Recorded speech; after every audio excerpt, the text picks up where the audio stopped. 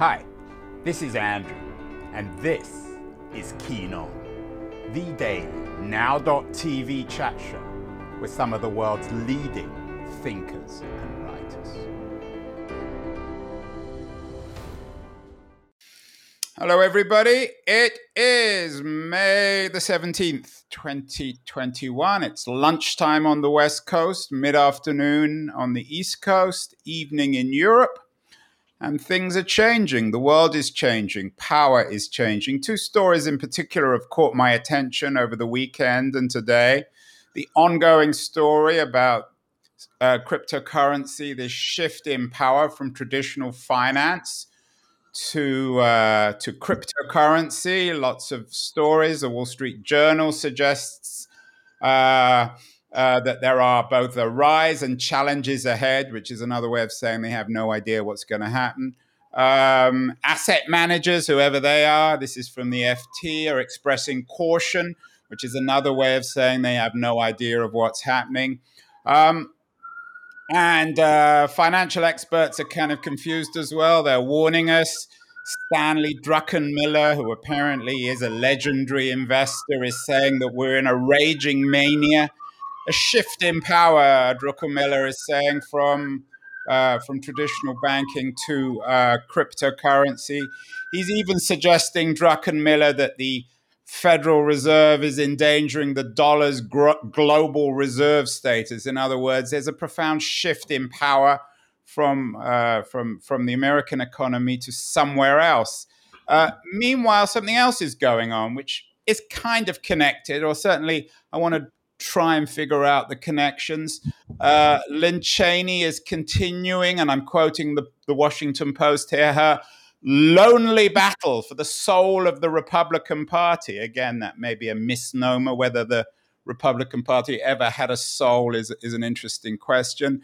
Apparently, Cheney wants her party back, but the feeling is not mutual, according to the New York Times.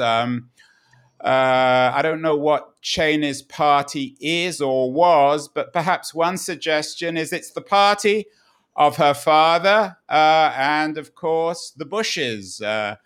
Various Bushes have run our country, or not our country, your country, the American country, over the last couple of centuries. And this is where I want to bring in our author today and our book, Inside Money, Brown Brothers Harriman and the American Way of Power. This is a book about one of America's most distinguished banks, and it's a book about power and the shifting nature of American power. Zachary Karabell, I'm sorry about that long introduction. I didn't want to shut you up. But is there a connection here, in very broad brush terms, between the shift in the American financial economy from traditional banking to crypto, and the shift in power within the American Republican Party from the Bushes and the Cheneys to the Trumps and elsewhere? Yes. In your delightfully leading question, there is a shift, although it's been going on for decades, not just for a couple of years. So it's a slow moving shift away from a period of time where, as I write this history in this book, a more closed, cosseted, interconnected elite somewhat called the shots both in the private sector and in the public sector, and went very freely between them, and in media as well, to a world that is both, more small d democratic, more populist, but definitely less, to be academic about it, intermediated by elites. And the whole crypto experience is yet another turn of that particular wheel, right? Away from governments and central banks being the sole arbiters of whatever a thing is called currency.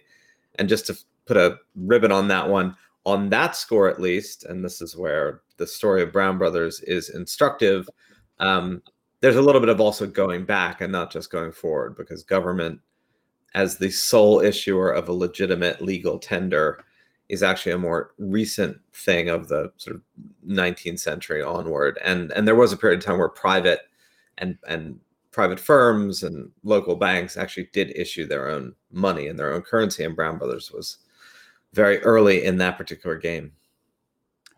This book, Zachary, Inside Money, Brown Brothers, Harriman, and the American Way of Power, is very intelligent. And you're obviously very intelligent. You've written lots of books. I'm wondering whether you're too intelligent to fall into the nostalgia trap.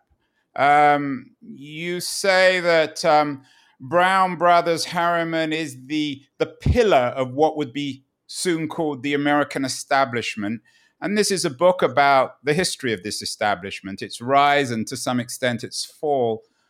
Are you nostalgic for the old world of Brown Brothers? I am not nostalgic for it. I do think there are things that their particular ethos, and by there, I don't mean the establishment as a whole, I actually mean Brown Brothers in particular, can offer by way of some guidance about how we think of who we, not just Americans, but anybody, should be now and going forward, which is not the same as nostalgia. I mean, this is unabashedly a book about a period of history, a long period of history, where wealthy white men called many of the shots, and they did so in a way that served their own interests, but also spoke to the public good.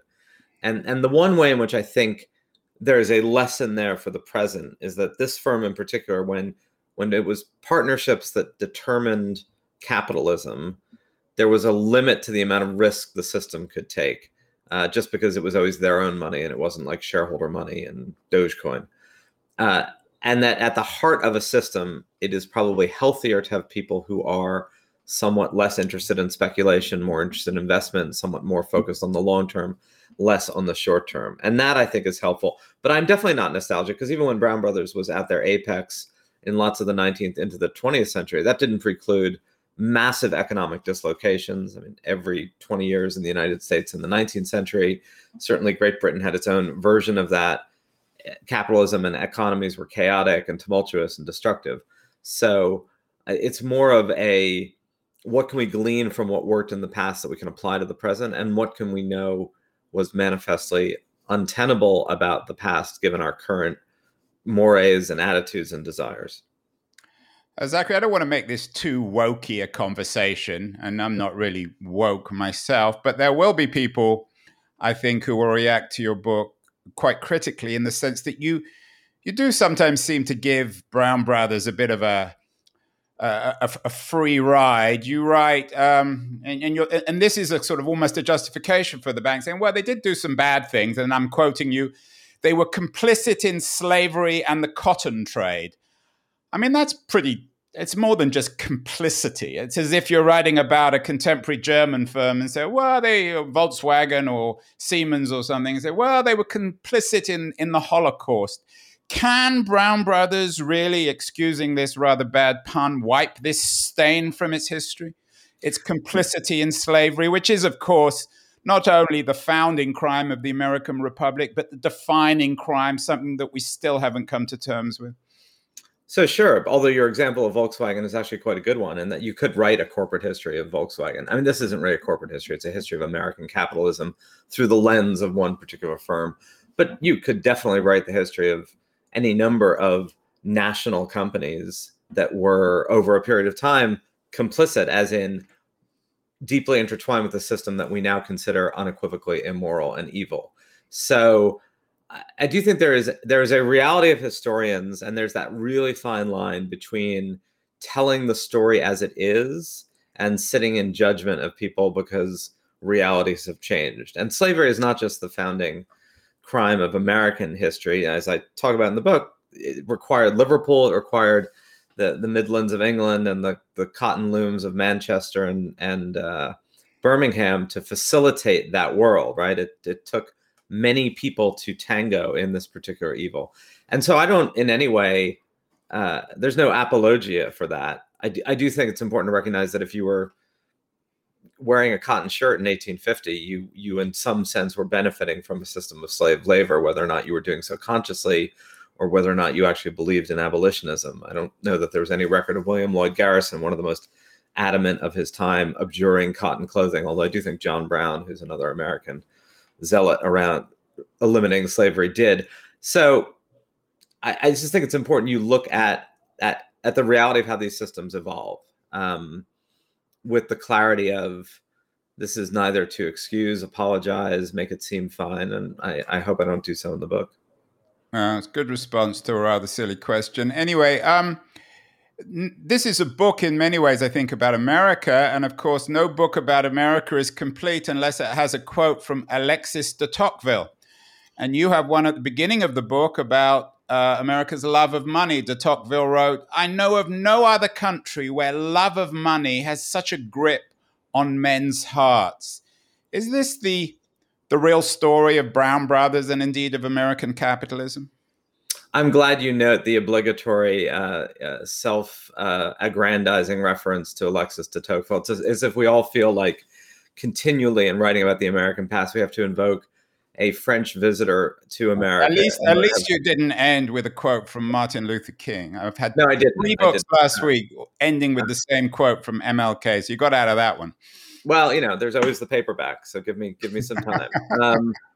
I do think that the reality is, particularly in the 19th century, that one thing that distinguishes the United States, the quote unquote new world, new to Northern European settlers, and the old world was, if you had dreams and desires, it was easier to get money to make those real.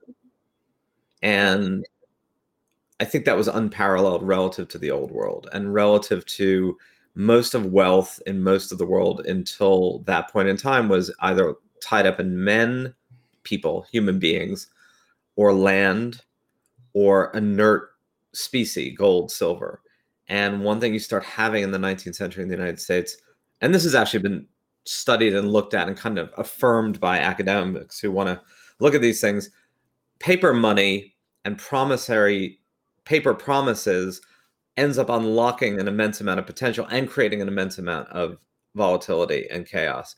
But it did mean that you could get money and sort of try to live your dreams and usually fail.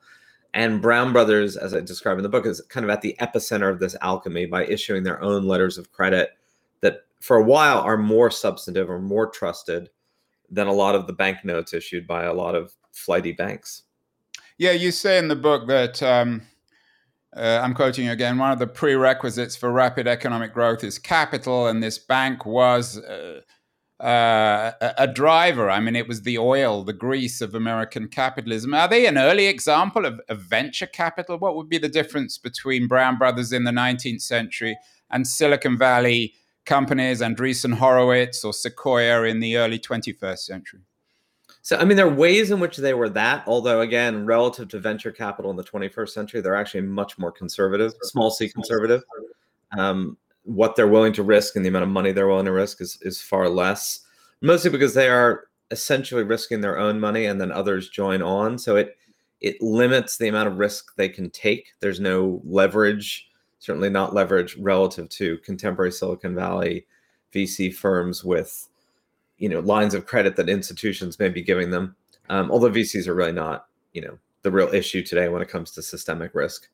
And they are, I think, much less interested in taking ganders on speculative ventures. So the difference really would be more of a cultural mindset.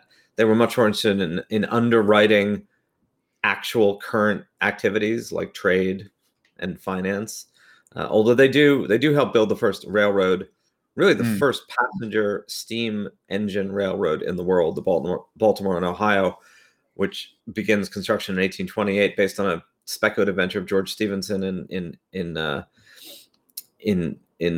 England at the time. So they're not completely without risk taking. Their risk taking is more selective, measured, and unusual. You talked a little bit about clothing earlier, and you use that metaphor in describing 19th century America. You say that Brown Brothers was, in short, woven into the economic fabric of 19th century America, its transportation network and its trade with the Cotton South and the agrarian West, with England, and by extension with the rest of the world. How did that affect politics and political power? Was there a moving escalator?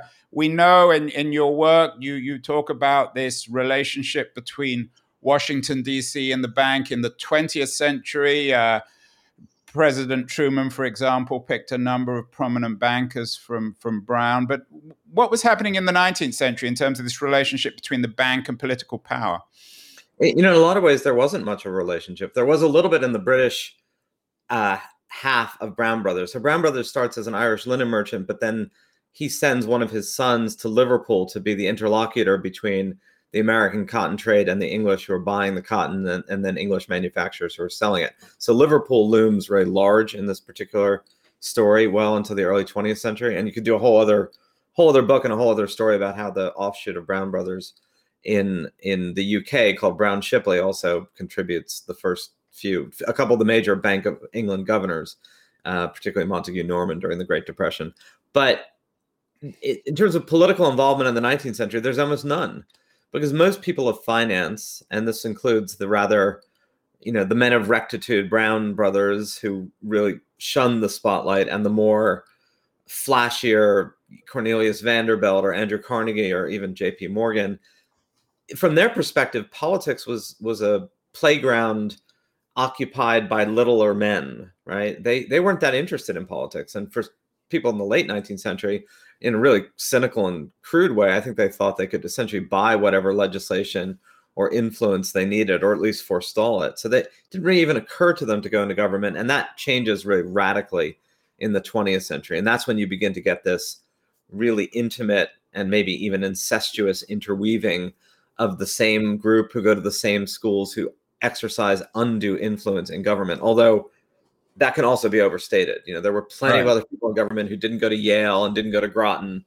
And I try to make that point in the book. Like, we shouldn't overstate the role of this close-knit establishment, but we should also appreciate just how prominent it was. Well, without wishing to vulgarize the book, Zachary, maybe we can divide it into three periods. The 19th century, where Brown Brothers was providing the oil for the foundations of American capitalism. The 20th century, when they brought together economic and political power through institutions like Groton and Yale. And then the age after that, which is, I think, really the core of your book, or at least the core of the polemic. You may not be nostalgic, but you're not happy about the story of capitalism and American finance since the collapse of the 20th century Brown bank world. Is that fair? I think that's fair. But I think it has to do with what is peripheral and what is central.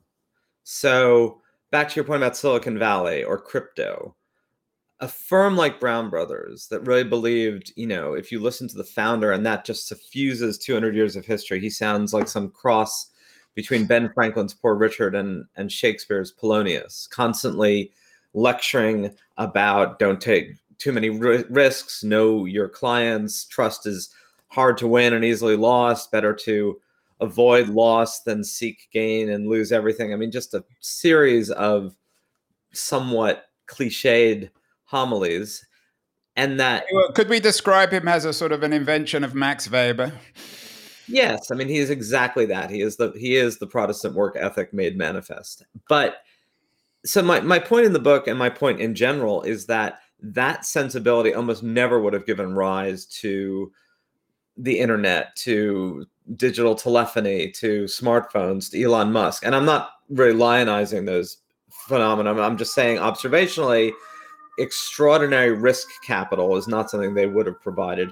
And if you really want an innovative society, you cannot have sensibilities like Brown Brothers be the sole sensibility at the heart of the financial system. Otherwise, you'll get no innovation. You'll just get very cautious funding of a lot of things being done as they're done, as they will be done, as they should be done, as they will always be done. And that's a kind of a static society. But I think what you want at the center, given that money is power, money is like the power unleashed in an atom, and it can create and it can innovate, but it can also destroy. And I think you want people who are at the choke point, who are at the epicenter of that, to be mindful of its destructive potential, at least as much, if not more, than they are mindful of its constructive potential. And that, I think, is the ratio that I'm talking about. It's not that the world should be dominated by Brown Brothers sensibilities. It's that the world should not be dominated by the kind of drunken capital party of I'm going to get as much as I can, as quickly as I can, from as many sources as I can, and be untethered to the potential risk of doing so. It seems to me, Zachary, that there are two critiques of what has become known as neoliberalism. The first is from the left, and they use that word neoliberalism all the time, although I'm not always sure they know what it means. It's just it's a form of insult like fascism or something. And then there's perhaps a more tempered, a more cautious, perhaps a more conservative critique, which I would fit you into. Is that fair? Yeah, I'm probably not even as critical. I am more very specifically critical about the imbalances within a system than I am critical of the system writ large. Mostly because I think we create these systems as we go along. So I don't think any of these things are static or should be static. And all I'm trying to glean from the past in this respect is a particular sensibility that occupies the financial world, but also modern capitalism in that neoliberal sense, that for those at the apex of capital really did start to embrace the I want to get as much as I can. Is this right? You talked about Elon Musk and other risk takers, the Bezoses, the Andreessens. You didn't mention the Wolf of Wall Street as a sort of metaphor. Is this an appropriate? This is, of course, the 2013 Scorsese movie about essentially robbery on Wall Street, which actually had a happy ending or a just ending. Is the story of this neoliberal age really one of the wolves of Wall Street coming in and gambling ridiculously with other people's money? I think in the financial world, through the 2008-2009 crisis, that sensibility became disproportionately overrepresented. And it's one of the reasons why there's such attention to Lehman Brothers, right? If you held up and you juxtapose two diametrically opposed sensibilities, you'd have late stage Lehman Brothers and contemporary Brown Brothers as occupying almost opposite ends of the spectrum in terms of their sensibility.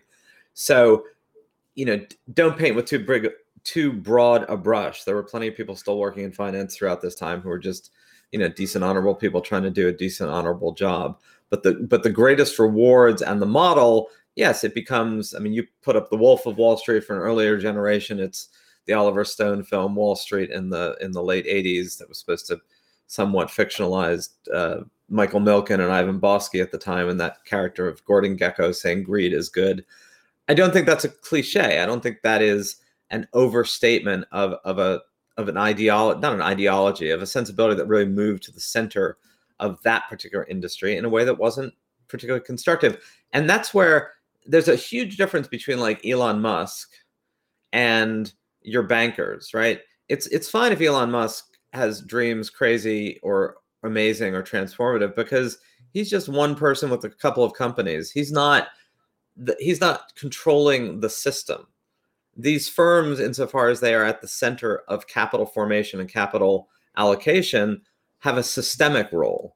And that's the part that I think needs to be reassessed. Right. So the systemic role certainly is not held by Brown Brothers anymore. If you go to the Brown Brothers website, it's rather sad. God knows who's designed it. This is at best a boutique bank. And you stress the fact that it's basically a footnote. Where is the real power now? Is it still on Wall Street? Is it with venture capital? Is it with crypto? Well, certainly with the post-2008, 2009 set of regulations, not just Dodd-Frank, but a whole series of other ways in which regulators, and this is true in the UK, it's true in other countries, it's certainly true for the European Union, a lot of what was at the most volatile aspects of the financial system has certainly been regulated down, whether it's by central banks or these legislations, so that the amount of capital they need to hold is considerably greater, although not nearly enough if there actually were a financial meltdown. And their own internal risk controls have changed radically, although not enough for an occasional dramatic blow up. So I don't know that power is clearly held anywhere. I mean, it in the past 5 to 7 years, and certainly pandemic. But it's got to be held somewhere. Is it with PayPal? Is it with Square? Is it with Morgan Stanley? Unequivocally into tech land. And the pandemic, hypercharged that. So what's interesting is the first pushback against that reality is coming not most evidently from the European Union or the United States, but it's coming from China, which has recognized that its own, technology champions, which they have wanted to elevate, also became financial technology champions. Like you've written many books, one of which is called Superfusion, about the fusion of the Chinese and the American economy. Yeah. As I said, Zachary, your book is about Brown Brothers Harriman, but you do stress it's a footnote. It's a small company. It's worth a few $1 billion. Are you suggesting, though, that we need to revisit, rediscover, reinvent the values of Brown Brothers in the age of crypto? Is that realistic? I think what we need to do is that we need to expect that those who are at the capital allocation, center, should not be the same people as the ones who are dreaming the transformative dreams, and that will lead to a somewhat more stable capitalism, provided there are a few other people within that ecosystem who are willing to venture whatever they're willing to venture. You do want speculation. You just don't want speculation to be your hub. It's like a hub and spoke problem, right? You want your speculation to be the spokes. You don't want your speculation to be the hub. You want the people who know that money unleashed can be destructive. Like, I think Dogecoin's fine. If someone, my doorman, I think, bought some Dogecoin. And you have a doorman? I don't have a personal doorman. I live in a building in New York City that has a doorman. And but isn't the old joke, Zachary, that once the doorman has a Dogecoin, the thing's finished? Just like in 1999, when taxi drivers were talking about buying Yahoo, we knew there was going to be a bust. Yeah, but I think that's kind of an elite snobbery about everybody trying to figure out a change system. The thing that brought things down in 1999 wasn't that a bunch of taxi drivers were buying pets.com. It was that there was such overinvestment in telecom that when that wave of money went out, the market went out. That was, the real bubble in 2000 wasn't silly internet companies. It was WorldCom. It was the hundreds. Fair enough. So is the crisis then, because your book is in many ways a sociology, a history of an American elite that is in decline or perhaps has simply disappeared. Is the crisis one not of American capitalism, but of the American elite, of people not being accountable and responsible? The kids now, and these institutions like Groton and Yale, they still exist, but they're not even willing. We've had a number of shows about the crisis of the meritocracy, the miserableness now of graduating from Harvard and Yale and Princeton. Do the new financial elite, are they hiding behind their Dogecoins? It's a really good question. First of all, I don't shed any tears for the breakup of a narrow elite. I think the democratization of the world is an incredible thing. It's just really messy to live through. So I don't mean to interrupt, but is it real, given the concentration of wealth is even more extreme than it was in the 19th century? There's definitely not a democratization of wealth. There is a democratization of power, and there are far more voices that have inputs into our collective discussion. And I think one of the critiques that the book offers for that is the tech elites who have become multi-billionaires, particularly in pandemic land, are missing in action when it comes to contributing to the public good. And I think that is a real problem. So it's not that I think we should, recreate an elite class that governs. It's that those who have been given great privilege, either earned, inherited, you name it, in like the Spider-Man theory of history, have a great responsibility. Right. And well, let's end with that. You had a wonderful piece in the Wall Street Journal based off the book, The Capitalist Culture That Built America. And you suggest in our quote unquote post-COVID future, hopefully it will be post-COVID, that there is an urgency now to rebuild American capitalism, and we can learn from Brown Brothers. In conclusion, Zachary, give me a couple of very concrete things that can be done to begin this rebuilding. Well, first, it is, it's a call to those tech elites or to anyone who has benefited disproportionately, and I don't mean that as a moral term, just in reality, have a responsibility, right? So a Mark Andreessen, a Dan Schulman. All of them, right? And that they, instead of trying to fight a rearguard action against whatever regulation is coming, they should be embedded in the discussion of, okay, what is good for the collective, what's good about data privacy, what's good about wealth creation, what's good about wealth formation. So that would be like number one, just an ethos of you can't thrive unless the commons thrives. And if you think you can beggar the commons indefinitely, you might get away with it individually, but you will not get away with it systemically. And that would be my most central point, given where we are right now collectively and the nature of this book. And secondly, that's it. I mean, it's not very convincing, because that we've been telling these people this for 20 years and they don't listen. I don't think government can mandate culture. So it's not that I'm opposed to a variety of government regulations. I'm just saying, if you're going to think about what are we going to do collectively to move forward, government alone is clearly not going to be sufficient to do that. And you can regulate businesses up the wazoo, but unless the culture of that changes, it's not necessarily going to lead to that sort of collective change. So I do think starting with that idea of what is sustainable, right? What is sustainable capitalism? It is one that understands that all of us are embedded in a greater system, and that you cannot individually thrive for long if the world around you is not. I know that can sound hopelessly, idealistic, even utopian, and potentially naive. I don't really care, because I think that that's the essential component to any of this discussion going forward. And I think that is, in fact, a lesson of the Brown Brothers story, amongst many others. Well, it's a wonderful story and an excellent book. It's a very, very intelligent book. Inside Money, Brown Brothers, Harriman, and the American Way of Power. It is a book, and we hadn't used this term before that Zachary brought up at the end. It's a book about sustainable capitalism, and he's certainly on the side of making it more sustainable. I know you are in New York City at the moment in these last days, I hope, of COVID. So I don't know, you can probably still go out, but we still can't party. So we still need to read other books. Your book is an essential book for 2021. What else are you reading, Zachary? What else should people be reading? I read a little while ago, and this is interesting given that the Census Department and other stuff is coming up. So it's a book called Empty Planet.